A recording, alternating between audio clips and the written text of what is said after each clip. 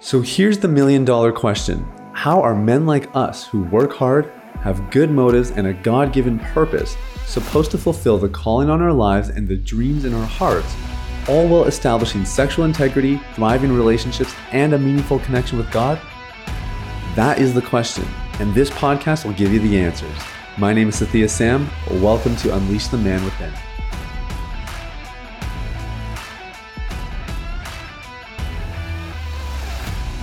What's up, everybody? It's Sathya Sam here. Welcome to Unleash the Man Within. Thank you guys so much for listening. I hope you're having an amazing day. And hey, just real quick, I want to invite you to my inner circle. It is open to everybody who listens to this podcast. It is a private community of men from around the world pursuing freedom just like you. It's called Deep Clean Inner Circle. It's a private Facebook group. You can find it on Facebook. There's a link in the show notes. But basically, this is a chance for you to get regular support and encouragement from other guys who are, going through the same struggles you are. It's a place for you to get live trainings from me. We haven't started them yet, but we're going to be starting them very soon. And it's a place for you to get some coaching. So if you have questions, if you have hit a wall in your recovery journey, you can open up about that and get some insights into how to hurdle those barriers that you've come across. So it's called Deep Clean Inner Circle. We tried to make something that I wish I would have had all those years ago when I was struggling. That's kind of what we're always conscious of, is like 21-year-old Sathya who gave his life to Jesus, was watching porn daily and knew he needed to stop and had no idea how. And I think Deep Clean Inner Circle is probably the first place I would have started if I was in that same position today. And so we've created that. I highly recommend you join. It's early stages because we haven't done the trainings yet, but it is a great place for you to kind of get the ball rolling. Today I want to talk about alcohol consumption specifically.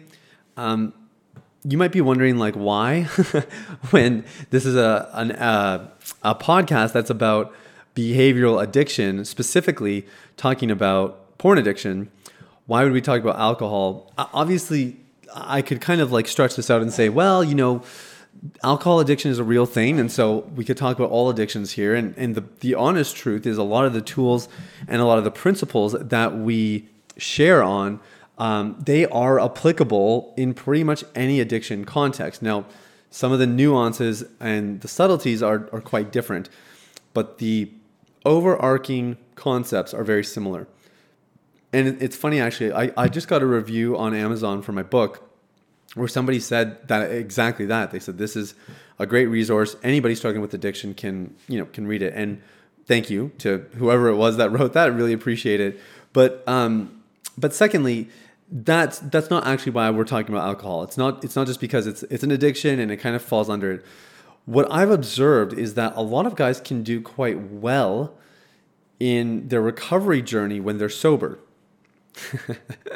So it's like, yeah, man, I went 3 weeks and then, I drank a little bit too much. And so my girlfriend and I fooled around, or, I was up late, so I watched a bit of porn, or a bunch of porn, or whatever.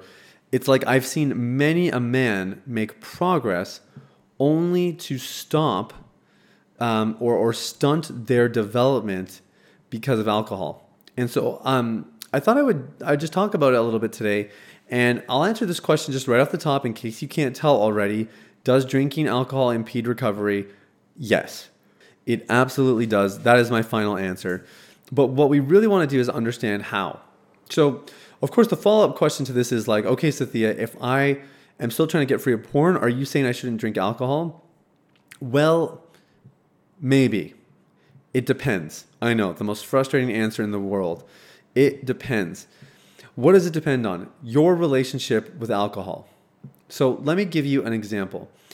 I enjoy alcohol. I mentioned on one of the other episodes this week that I had a friend visiting, and he and I have been friends for a really long time. And the way our friendship was built was we actually went to a pub in our local city. It's called St. Catharines.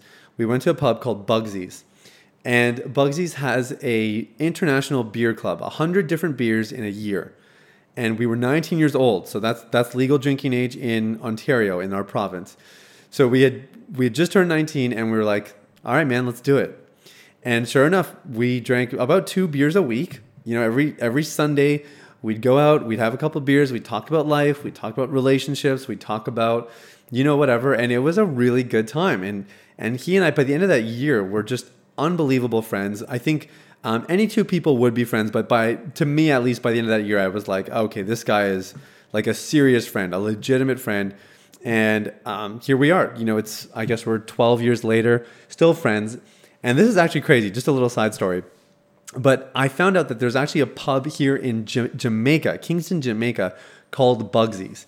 So he and I actually went and had a red stripe there in honor of our early days, and that was a cool little tribute to our past. But I use that story as an example because I drink alcohol socially. Like, I don't even buy alcohol for the house. If we have guests coming over, I'll go get a bottle of wine. I love a beer when some friends are over and we're watching the game or we're hanging out. So again, I'll maybe go buy some beer if there's people coming over. But in my weekly grocery shopping, monthly grocery shopping, I'm not buying beer. It's just not my practice personally. Now, I have friends who are different in the sense that they always have a case of beer on hand, just for when people pop by, or they'll have it with dinner and whatever. And I would say, whether it's myself or this friend that I have in mind, and I know that we kind of represent categories of people, alcohol doesn't really do much for us.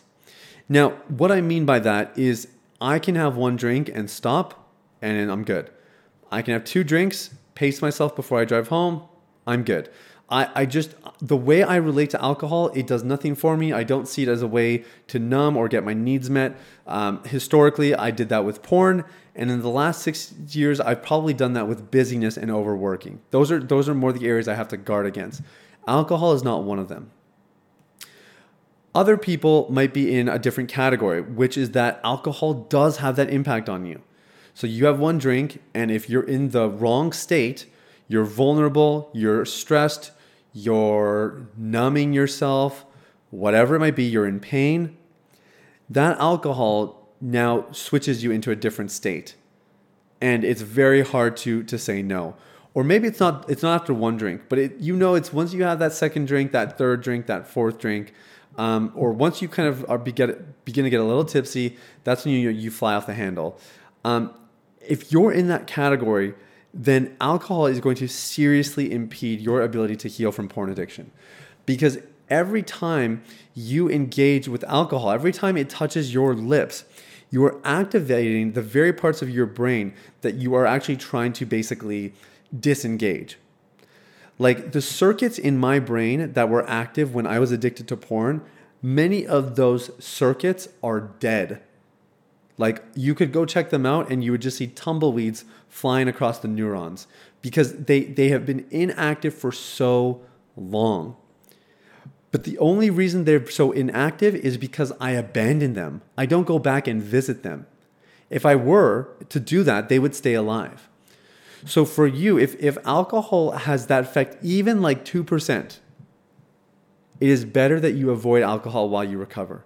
Because otherwise, you're not giving your brain a chance to rewire, and you're not giving your heart a chance to heal.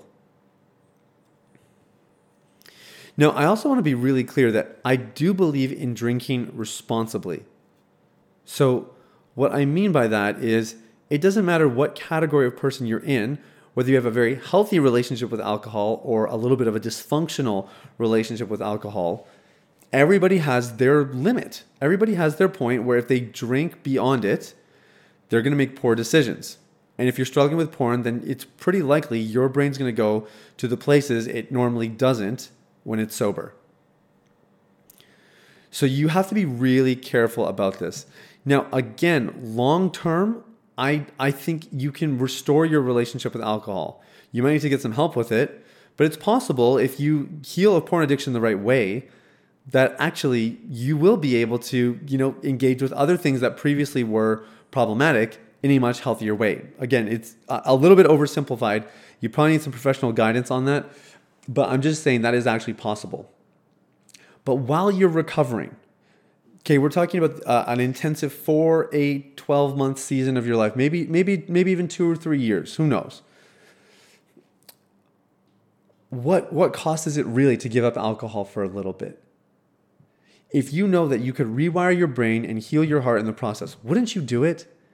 You know what I mean? Like, wouldn't you be crazy not to do it? So that's my encouragement to you is if you're recovering and you notice that alcohol plays any kind of role in your slips, in your decision making, in your cognition, then just ditch the alcohol. Just do it for a season. Again, I'm not asking you to create a rule. I'm not asking you to change your theology. I'm just asking you to assess the season you're in and ask yourself, how do I most effectively accomplish my goals? And if alcohol is going to detract from that in any way, shape, or form, then just don't do it. A friend of mine in my mastermind, we're doing a challenge right now, a 3-month challenge of no alcohol, cold shower every day, and no treats. And you know what? No alcohol for me is easy because I've gone 3 months without drinking without even realizing it's been 3 months. Like I said, I don't have that relationship with alcohol. Cold showers, not bad. I'm living in Jamaica right now. I'm going to be back in Canada soon. I'll let you know what it's like then. It might be a bit rougher. But man, the treats thing is really hard. So like I was just at my aunt's house a couple minutes ago before I hit record here. And she had this bowl of M&Ms. And I love M&Ms. They're my absolute favorite. And it would be so easy to say, like, because my friend and I actually haven't had a conversation of like, okay, a treat is a dessert, a cake, a brownie, cookies, but muffins and a banana bread are good. Or we haven't really defined it because what's a treat for him might not be a treat for me and whatever. Now I know that those M&Ms are a treat for me, and I know I'll tell myself I'm just gonna grab a handful. There's no way. Like I know I'm lying to myself, and I still do it anyway. So. I'm laughing at myself a little bit just hearing that out loud. All this to say is I am not even engaging with it a little bit because I know it's a slippery slope for me. And it's only for 3 months. It might be longer. Who knows? Maybe we'll get to the 3-month mark and say, let's do this for another 3. I don't know. But I guess the point I'm making is that it would be better to just rid yourself of anything that's even like a 2% risk. Even if it's just for a season. Not trying to be legalistic, but we just want to make sure you get the most out of this time. And if alcohol is that for you, so we have a couple clients recently who have just observed, wow, I make bad decisions when I'm under the influence of alcohol. Like even 2 drinks. So it's not that they drank too much, it's just a couple drinks, but the barriers start to lower. The wall starts to get a bit thinner after that second drink. And, we've had some clients as well who were like, yeah, I drank way too much and I slept with my girlfriend, or, I called up that person that I know I shouldn't be calling up, that they're bad news and whatever. There's different things that we do in those states. But the point is, if you have, like my clients, have identified that alcohol plays that role and it's impeding your progress, just pledge that you're going to go X number of months without alcohol. You should go at least 3. Because 3 months is a long time. It's enough time for you to get some healing. I mean, granted, I wouldn't say that alone is going to help you heal, but if you're doing that well, getting some professional help, doing a program, at least digging into resources, and even if you do some of the practical things we teach here, like journaling, which by the way, we have episodes on journaling. You can just do a search through our catalog here and you'll find it. That's going to go a really long way. So it doesn't have to be forever, right? But even just for a season, I think it'd be really, really good for you. So that's something to think about. Everybody's going to be different. You have to first kind of evaluate your relationship to alcohol. How are you relating with it? And once you know that, then you can decide whether or not for you personally, maybe you need to get rid of alcohol for a season. But I think it's just a good practice anyway. And it's been really fun because, even as I'm approaching my last month here in Jamaica, so people want to go out a bit more and there's going to be some celebrations and stuff. And I know there's going to be alcohol and I'm just going to not drink. That's just, that's my decision I've already made. And it's been really good for me. And those kinds of mindsets transferred into, how you take care of yourself physically, spiritually, anywhere else, just having clear boundaries on what's yes, what's a no, and really just doubling down on your yeses goes a super long way. So that's everything for today, guys. If you are looking to get a little bit more help in your recovery journey, maybe while you quit alcohol, because alcohol is causing you to watch porn or it's causing you to not have as much resilience, then I want to encourage you to join Deep Clean Inner Circle. It's a free private community of men from around the world pursuing freedom just like you. And it's a great opportunity for you to get some coaching from me, some live trainings from me, and then of course, the support and encouragement that you get with a fantastic community of these amazing, amazing men. Thank you guys for listening. Have an amazing day. By the way, Deep Clean Inner Circle, it's a Facebook group. You can find it on Facebook, or the link is in the show notes. I hope I'll see you there. Take care, guys. Talk soon. Bye-bye. Hey everybody, it's Sathya again. Thanks for listening to Unleash the Man Within. I wanted to take a quick moment to let you know about a free ebook that I wrote for you called The Ultimate Guide to Porn Recovery. It provides a basic framework for the recovery process and a few of my top tips completely free of charge. You can get it now at www.ultimaterecoveryguide.com. That's www.ultimaterecoveryguide.com. Now, if you've been impacted by the podcast and you want to show some support in less than 60 seconds, there are 3 ways you can do that. First, you can leave a rating or review on your podcast platform. This lets people like you know that the content here is valuable. Secondly, you can share this episode with someone in your life that might benefit from the content. If you're passionate about helping other people experience freedom and success in their lives, this is one of the easiest ways to do that. And lastly, you can subscribe. I personally only listen to the podcast that I subscribe to.